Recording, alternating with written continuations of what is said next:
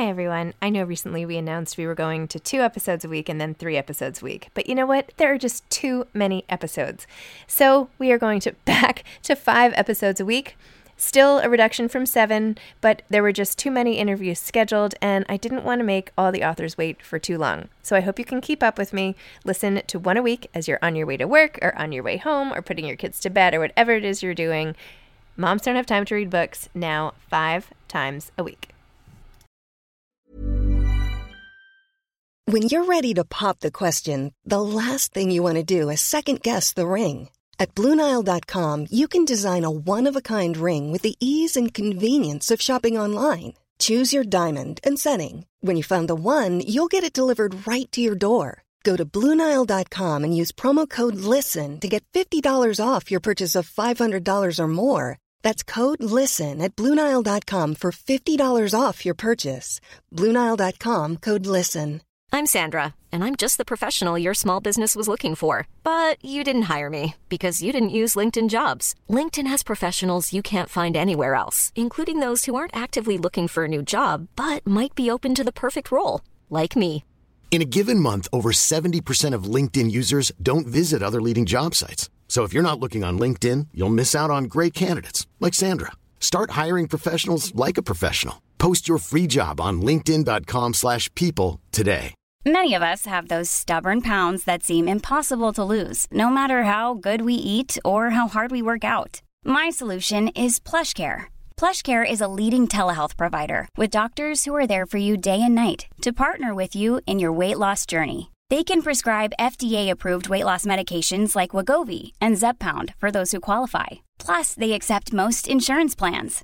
To get started, visit plushcare.com/weightloss. That's plushcare.com/weightloss. Hi, I'm Zibby Owens, and you're listening to the award-winning podcast, Moms Don't Have Time to Read Books. If you like this podcast, you will love my new anthology called Moms Don't Have Time to Have Kids.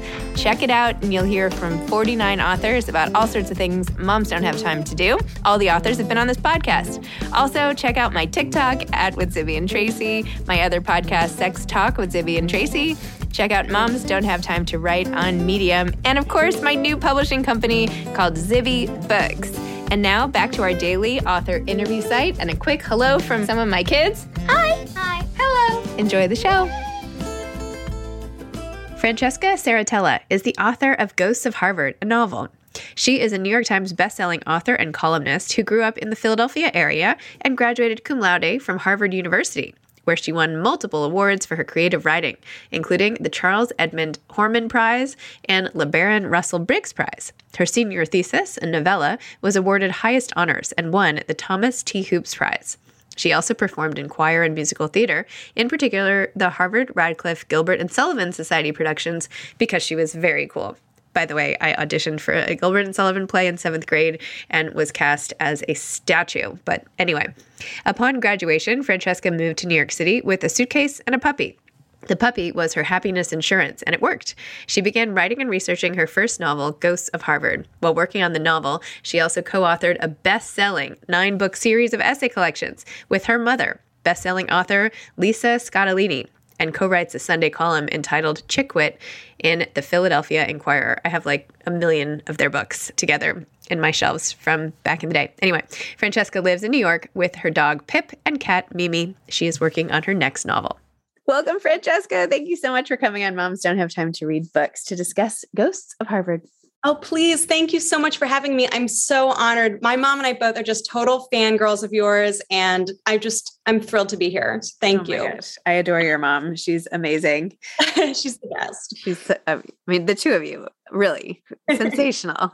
We all have to get together at some point. I guess I could loop in my own mom, but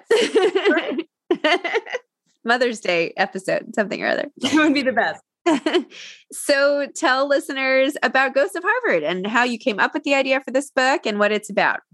Yeah. So Ghosts of Harvard is my debut novel, my first novel.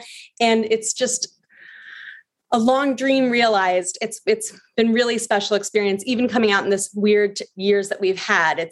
These virtual connections have just been everything. So Ghosts of Harvard follows the story of a young woman named Katie Archer, who is struggling in the aftermath of her beloved older brother's suicide. Her big brother, Eric, was her hero. He was that gold standard by which she measured herself her whole life. He was a genius, a prodigy even. He made getting into Harvard look easy, and it seemed like he just had the brightest future guaranteed. But while he was a student at Harvard, he began having mental health struggles, ultimately diagnosed with schizophrenia, and sadly dies by suicide on campus. Katie is really just has so many unanswered questions. She's so haunted by, what could she have done differently? What did she miss that might have prevented her brother's death? And she knows the answers are only one place, on Harvard's campus. So she feels she attends herself. She's trying to piece together the mystery of his final year, of how his life could take this unfathomable turn. And I'm sorry, my dog is barking.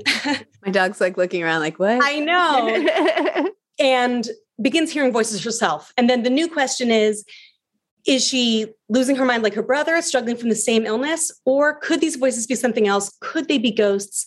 Anyway, once she begins hearing voices herself, she starts to question, what if I listen? What if these voices could lead me to the answers she craves and the ghost she misses most, her brother? And then the question, are they going to lead her to that? Or are they just going to lead her down a path of her own self-destruction?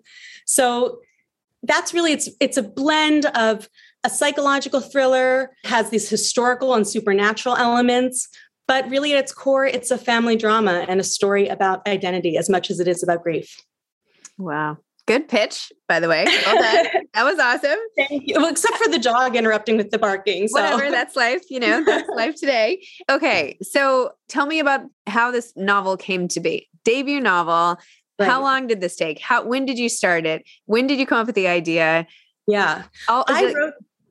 I wrote this novel while trying to build the rest of my life and the rest of my career, but I wrote it over 10 years. It really took nearly a decade. But like I said, I was juggling a lot like we all do. So maybe if I had been juggling less or just had better self-confidence, I could have written it faster.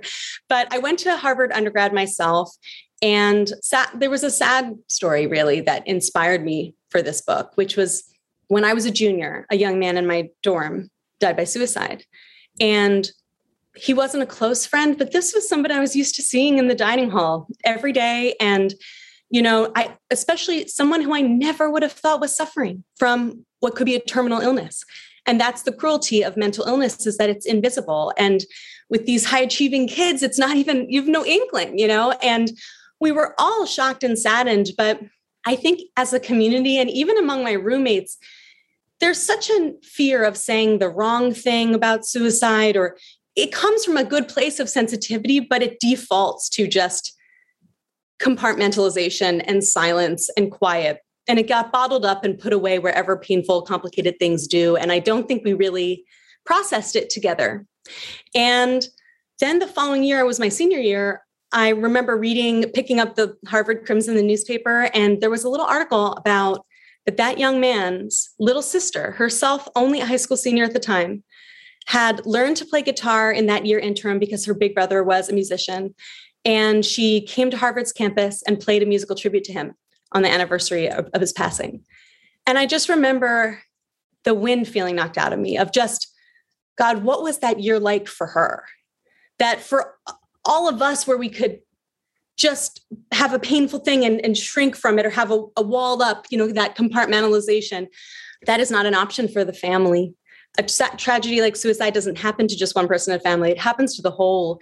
And how do you grieve when you don't have that community support and you don't have those, people? And I was so moved by the labor of love, of learning to play guitar, to coming to the campus where this tragedy happened and even just playing for older kids, much less that heavy, weighty legacy. And I was so moved by her courage and her love. And I want to be really clear that the book is absolutely not based on that family. I never did any more research into that family. I had no intention of it's not based on them. It's not based on any real family. But in my heart, what I was so moved by was that the sibling love, and that's what inspired me to tell it from a sibling's perspective. Wow. Well, that was really, it's haunting in many ways, as you point out. Yeah. The what could you have done, and the way that her brother had taken such good care of her, and how she just keeps thinking, and I wonder if hold on, let's see if I dog-eared a page to read a good quote.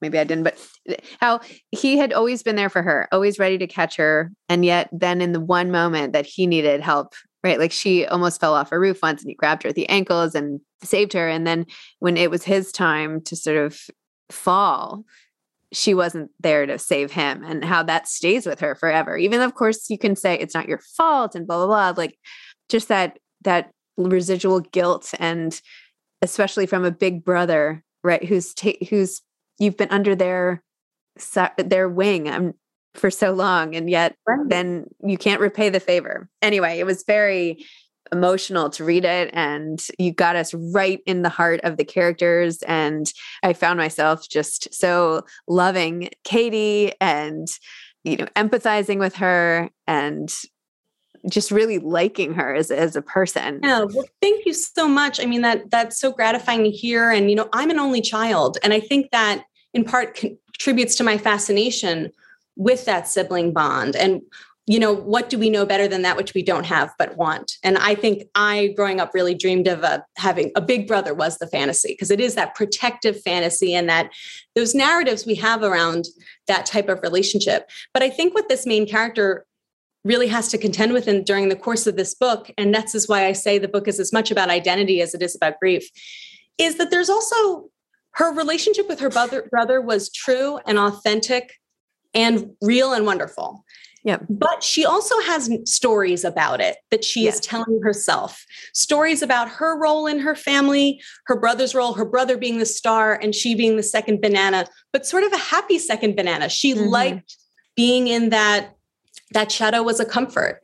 But now that his narrative has changed from stop being the superstar brother to a tragic story, how does that impact her? And that narrative about that her brother always saved her and then she missed her moment to repay him. There is an element of truth that haunts her, but there is also, as we see as the story unfolds, more complications to that, As in any sort of loss. Right.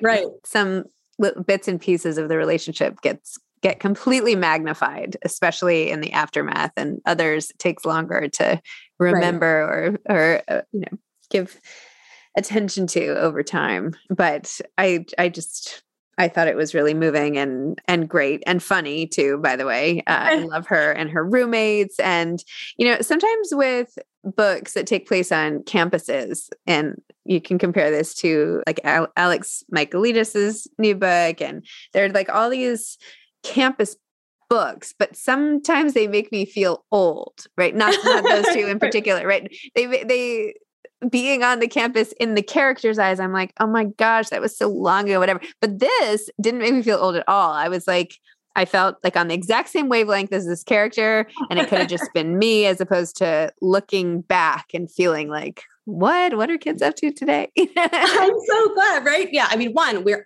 we are very young. So of course we wouldn't feel old.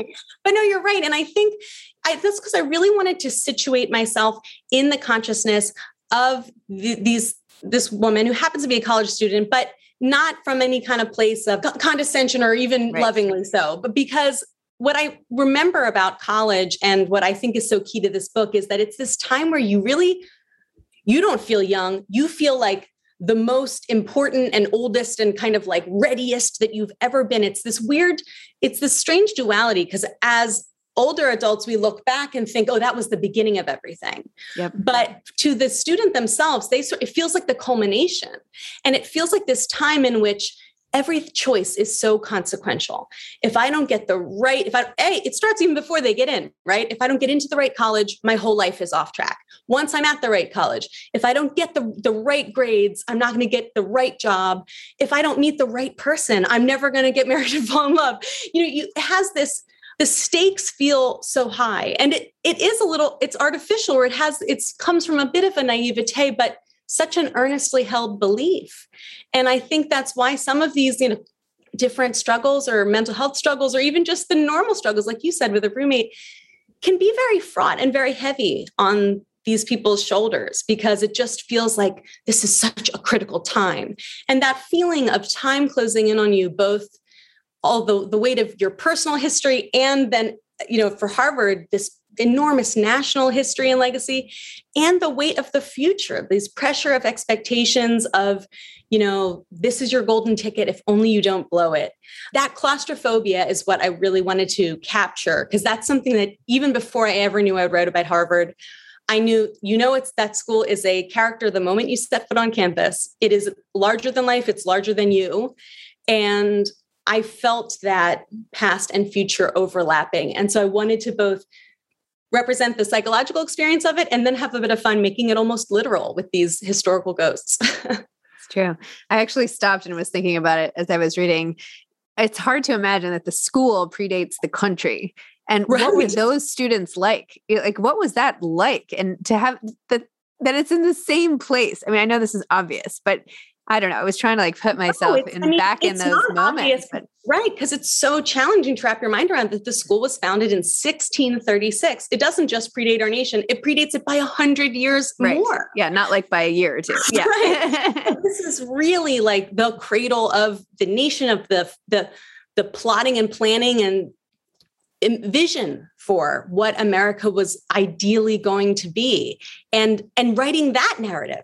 They were writing the story of America and they were penning it from the beginning. And what I wanted to show in this book is how we have those personal histories and stories and narratives and these national ones, and we long to rewrite them and we keep editing them and keep tweaking them. But sometimes there is a real departure from the truth. I'm Sandra, and I'm just the professional your small business was looking for. But you didn't hire me because you didn't use LinkedIn Jobs. LinkedIn has professionals you can't find anywhere else, including those who aren't actively looking for a new job, but might be open to the perfect role, like me. In a given month, over 70% of LinkedIn users don't visit other leading job sites. So if you're not looking on LinkedIn, you'll miss out on great candidates like Sandra. Start hiring professionals like a professional. Post your free job on linkedin.com/people today. Hi, I'm Daniel, founder of Pretty Litter. Did you know cats tend to hide symptoms of sickness and pain? I learned this the hard way after losing my cat, Gingy. So I created Pretty Litter, a health monitoring litter that helps detect early signs of illness by changing colors, saving you money and potentially your cat's life. Pretty Litter is veterinarian developed, and it's the easiest way to keep tabs on your fur baby's health right at home. Go to prettylitter.com and use code ACAST for 20% off your first order and a free cat toy. Terms and conditions apply. See site for details. Many of us have those stubborn pounds that seem impossible to lose, no matter how good we eat or how hard we work out. My solution is PlushCare. PlushCare is a leading telehealth provider with doctors who are there for you day and night to partner with you in your weight loss journey. They can prescribe FDA-approved weight loss medications like Wegovy and Zepbound for those who qualify. Plus, they accept most insurance plans. To get started, visit plushcare.com/weightloss. That's plushcare.com/weightloss. I also loved how you introduced a character right from the start, her aunt, Katie's aunt, who has a disability and is in a wheelchair. And you treated that in such an amazing way. And it just is what it is. And she leaned over to say goodbye and And I love seeing that because you really don't see that many disabled characters in fiction. Oh my God, I'm so touched and happy that you said that, because you're the first interviewer who has ever mentioned it. But that was something important to me because it's true of my own family. My late uncle had cerebral palsy but was just still an incredible, awesome uncle who was a sports aficionado and savant. I mean, he knew so many stats and was really a cool and great person, but also struggled not as much with his disability, but with the stigma, society's reaction to it. Mm-hmm. I think actually that caused more mental anguish than anything that would have originated from his disability. Of course, he was born at a different time. He, right. In the late 30s. So this was he had an entire different trajectory than we have today. But I think, disability is a fact of many families and deserves representation and love and characters. It's strange that I think it's weird that we don't see it more in fiction because it's just a part of many lives. Yeah, I agree. I just love that. And I guess the last thing with all these intricate interpersonal relationships is your investigation of how Katie's mom handles the death of her brother. And her having to still be a parent to Katie at the same time, and how even something as simple as being able to drop your child off at college seems insurmountable to her, or that she can't go back, or for whatever reasons, and how their relationship unfolds. Tell me a little bit more about that. Yeah, again, I was so interested in how this singular event of losing their brother and the son this way would impact everyone and would impact them differently. And there's, of course, the ideal would be that when a family is impacted by a tragedy, that they could all come together and really support each other. And that isn't happening with this family. And it's not because they aren't good and loving. That was so important to me, is that understanding during the writing and research of this novel that suicide affects so many families, wonderful, loving families, good families, rich families, poor families. Like, it is not an indictment in any way on any flaw, but that it's such a complicated grief and it's such a complicated thing to process. And I think grief is an isolating emotion anyway, but then it's really magnified. And you see in this book how these family members think they're protecting one another sometimes from emotions that are being painful. They're trying to soften the edges for each other, but because they're still withholding so much and holding back from each other the pieces they think are broken, in the hope that that's helping one, but holding back, it's keeping them all separated and fractured and distant. And like I said, for my own inspiration of this book and drawing from my own experience, I don't have a sibling, but I do have a mother I'm incredibly close with. And the notion that I could be going through the hardest thing in my life and not have my mom to lean on and talk to freely, that was a fear I could very much tap into. I think that would be incredibly difficult. And that's what that schism, the heartbreak between that she and her mom are not able to comfort each other for their own reasons. The beginning of this book, I think, is really as much of a source of pain for her as the loss of her brother, even though she can't really name it yet. Right. Well, you lose so much, right? Because Yes. the family itself is the loss, right? It shapeshifts into something else, but what you knew is gone. I lost a really close friend to suicide a long time ago, and I'm still in touch with her mom and everything, but it doesn't go away. Just, it's still top of mind all the time. And I do think it is a complicated grief that people don't know how to talk about, and find it easier maybe to avoid discussion, which is definitely not the right path. Right. Right. Or you think I have friends too, and who, when we've lost them, you go, I don't want to bring up the painful memory if they're in a good place or something, but really the default is then you're never talking about these wonderful people. Right. Or what I think a great pathos of suicide is that the people who succumb to that are too often they're named their cause of death, right? Like it's when somebody dies of cancer, they're not a cancer. Right. Suicide, it should never be a suicide. That should never become a noun for a person. Yes. We want to talk about them in their whole life. They shouldn't be defined by this one final moment and mistake.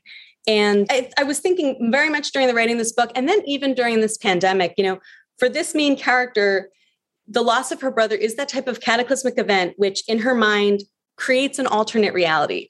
Every step she's at Harvard, she's like, if my brother Eric were alive, he would be doing this. He would be helping me this. He would be turning this age.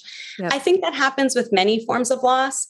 But now I think it just happens with anything unexpected when we're really confronted with that loss of control. I've caught myself so many times this last couple of years being like, oh, if the pandemic weren't here, I would be meeting Zibby in person, or I would be doing this, or I would be saying, maybe I would be this farther along. And that's why I got even the spooky physics of sort of really exploring alternate realities and other dimensions. And what does that feel psychologically? What does it feel scientifically? What does it feel supernaturally? Those are the types of things I was interested in.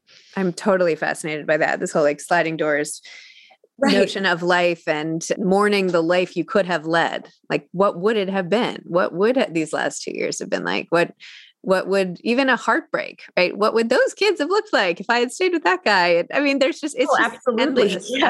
But anyway, I also loved the moment and could feel it so deeply when Katie, when her dad doesn't tell her about her brother's loss and she has the amount of hours exactly that she didn't know that something had changed. And that feeling, which, I think people feel with regard to major tragedies or their own personal losses, that, oh my gosh, like I didn't know that life was forever changed.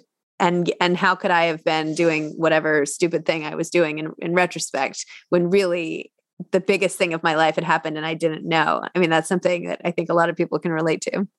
Absolutely. Yeah. Anyway. So yeah. Anyway, you're a great writer, and thank you. It's really awesome. Wait, so tell me about Phil, your mom. Tell us more about your mom. I didn't even explain your mom and her books and everything. So talk a little more about her and what it's like growing up with a writer and being a writer and, all of that good stuff.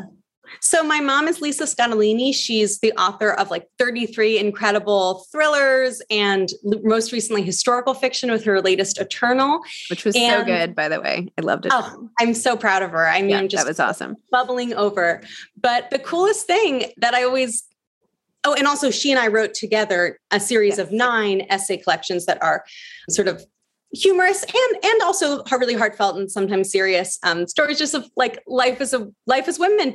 I have those here. I have your essays here. I should have pulled them out and reviewed them to talk to you about. Oh no, you're so sweet. No, I seriously do. If you gave me a minute, I would be able to find them. But they have silly titles like "Does this beach make me look fat?" Yes, and "Have a nice guilt trip."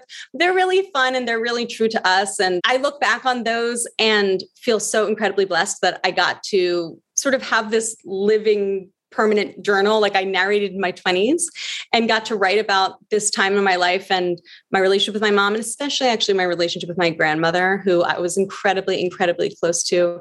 And I'm so sorry for the loss of your grandmother. I know thank you. Thanks. And I was so close to my I also did a little nickname for mine, Muggy. Oh, Mother Mary in the books, but she was Muggy to me and was so precious to me and a real star in a Spitfire. So we had a lot of fun writing about our family.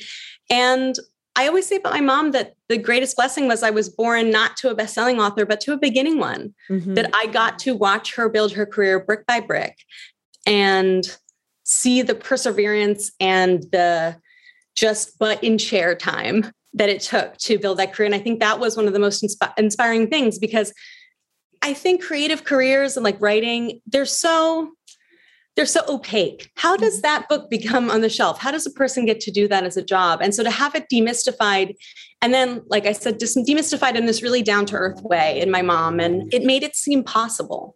And it wasn't a given that I was going to follow in her footsteps, even though we are very similar. Of course, to us, we think we're polar opposites. To everybody else, you guys, you're the same. But of course, when you're very close, any difference feels like a grain of sand in your teeth, right? So we have our own little friction over the littlest things. But it just seemed possible. So I always say that the reason I'm a writer isn't because of my mom, but that I had the courage to try is entirely because of her. Aww. Oh my gosh. It would be like a dream come true if one of my children ends up saying something similar. I mean, if you read those essay books, we have our moments. We call them our Chihuahua fights, because it's when two small dogs are just attacking each other without drawing blood. That's that's a lot of times our default, but it's all with love and very much with what I love so much about your whole series and movement and everything is that it's it might look, to me, you look like a superwoman mother, but you're revealing, drawing back that veil and revealing the grit and the tough times and the blood, sweat, and tears that go into it. And that's certainly what we were trying to do with our essay collections too. So many people, and it's really touching and honoring when people say oh, you guys have the perfect relationship, or I wish that. I was oh my gosh, if once you read the book, you'll see it's not perfect. It's not smooth all the time, but it's still really authentically, fiercely loving. Yeah. And that's really all that matters anyway. Well, I think a lot of people aspire to that closeness.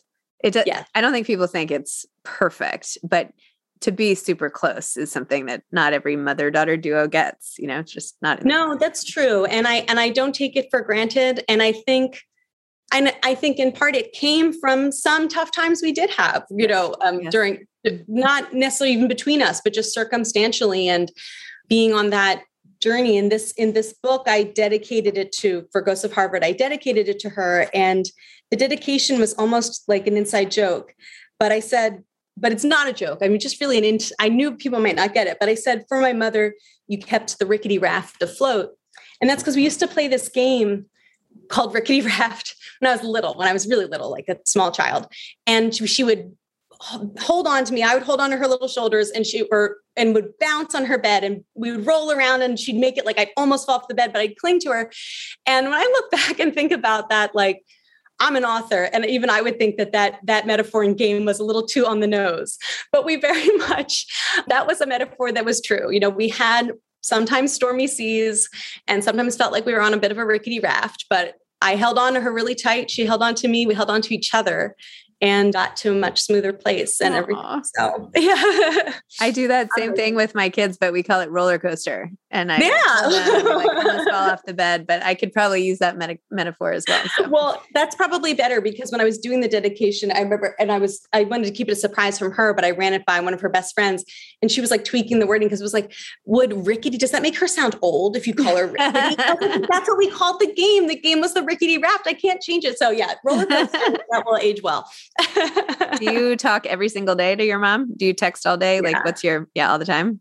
We do talk every day for the proof of life call. That's what she calls it. Like, just sometimes I forget. I mean, maybe it's not every day, but it's a lot for an Italian mother to have an only child alone in New York City. So she worries, but yeah, we just text. I didn't even realize you were in New York City. You could have come over here. I would love to have met you in person. Oh, we'll have to do it for next time. But yeah, so we text. Yesterday we were texting about Lady Gaga at the House of Gucci premiere, how fabulous her outfit looks. So she is like a friend that way. And, you know, she's my first phone call when something really good or really bad happens. Aw. Yeah. Well, my husband is Italian, and we have another dear friend who is Italian, and her husband, and we all go out for these really fun meals. So I'm going to grab you next time. Oh, that would be a blast. Okay. Any advice for aspiring authors? You know, I love the book Anne Lamott's Bird by Bird, and her section about, you know, that she keeps a 1 inch by 1 inch frame on her desk to just remind herself to just only write what you can see through that frame.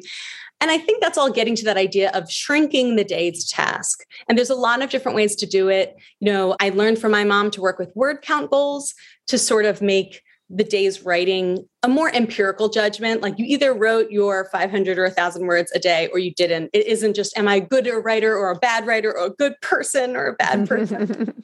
And I love that E.L. Doctorow quote that's something like, writing a novel is like driving a car at night. You can only see as far as the headlights, but you can make it the whole way home that way. And it's so hard to not look at the whole project and to think of all you have yet to write and all the long way you have yet to go. And that's really paralyzing. And I still feel it. I mean, my biggest advice to writers is that if you feel like you're bad at it, that doesn't mean you are bad at it. Like, every writer's, even at the top of their game, feels like they're bad at it a lot of days. But a lot of times you feel that way because you're mentally biting off too big a chunk at a time. Love it. Yes. Snackable bits. Very important. Exactly. Awesome. Well, Francesca, thank you. It was so nice to meet you. I'm sorry we're not together in person, but next time. Oh. And I'm glad I could sort of close the loop on your brother spent half of our episode raving about you. So I'm like delighted that now we rave about you. So thank you so much. Thank you for having me. Thank you for all that you do to foster this wonderful community of readers and writers and mothers and just women. Thank you. All right. Take care. Bye. Thank you. Bye-bye. Thanks for listening to this episode of Moms Don't Have Time to Read Books. Don't forget to follow me on Instagram at Zibby Owens and at Moms Don't Have Time to Read Books. Also sign up for my newsletter at zibbyowens.com and sign up for my virtual book club and meet lots of authors on Zoom every other week. Thanks so much to Steve and Ryan at Texture Sound for the sound editing. And thank you to Morning Moon Productions for providing this fantastic intro and outro music.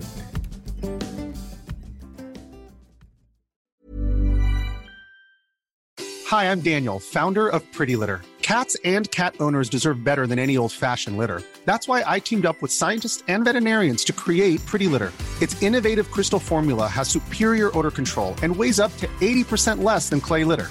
Pretty Litter even monitors health by changing colors to help detect early signs of potential illness. It's the world's smartest kitty litter. Go to prettylitter.com and use code ACAST for 20% off your first order and a free cat toy. Terms and conditions apply. See site for details. Okay, I have two new obsessions that I need to share with you. Impress No Glue Press-On Manis and Impress Press-On Falsies Lashes. Trust me, these are getting ready game changers. Both require no glue, so there is no damage to your natural nails and lashes, no mess, and no annoying dry times. Just one step and you're done. Boom. Instant glam. Visit impressbeauty.com/presson and use code PRESSON25 at checkout for 25% off Impress Manicure and Press-On Falsies. Mom deserves the best, and there's no better place to shop for Mother's Day than Whole Foods Market. They're your destination for unbeatable savings, from premium gifts to show-stopping flowers and irresistible desserts. Start by saving 33% with Prime on all body care and candles. Then get a 15-stem bunch of tulips for just $9.99 each with Prime. Round out Mom's menu with festive rosé, irresistible berry chantilly cake, and more special treats. Come celebrate Mother's Day at Whole Foods Market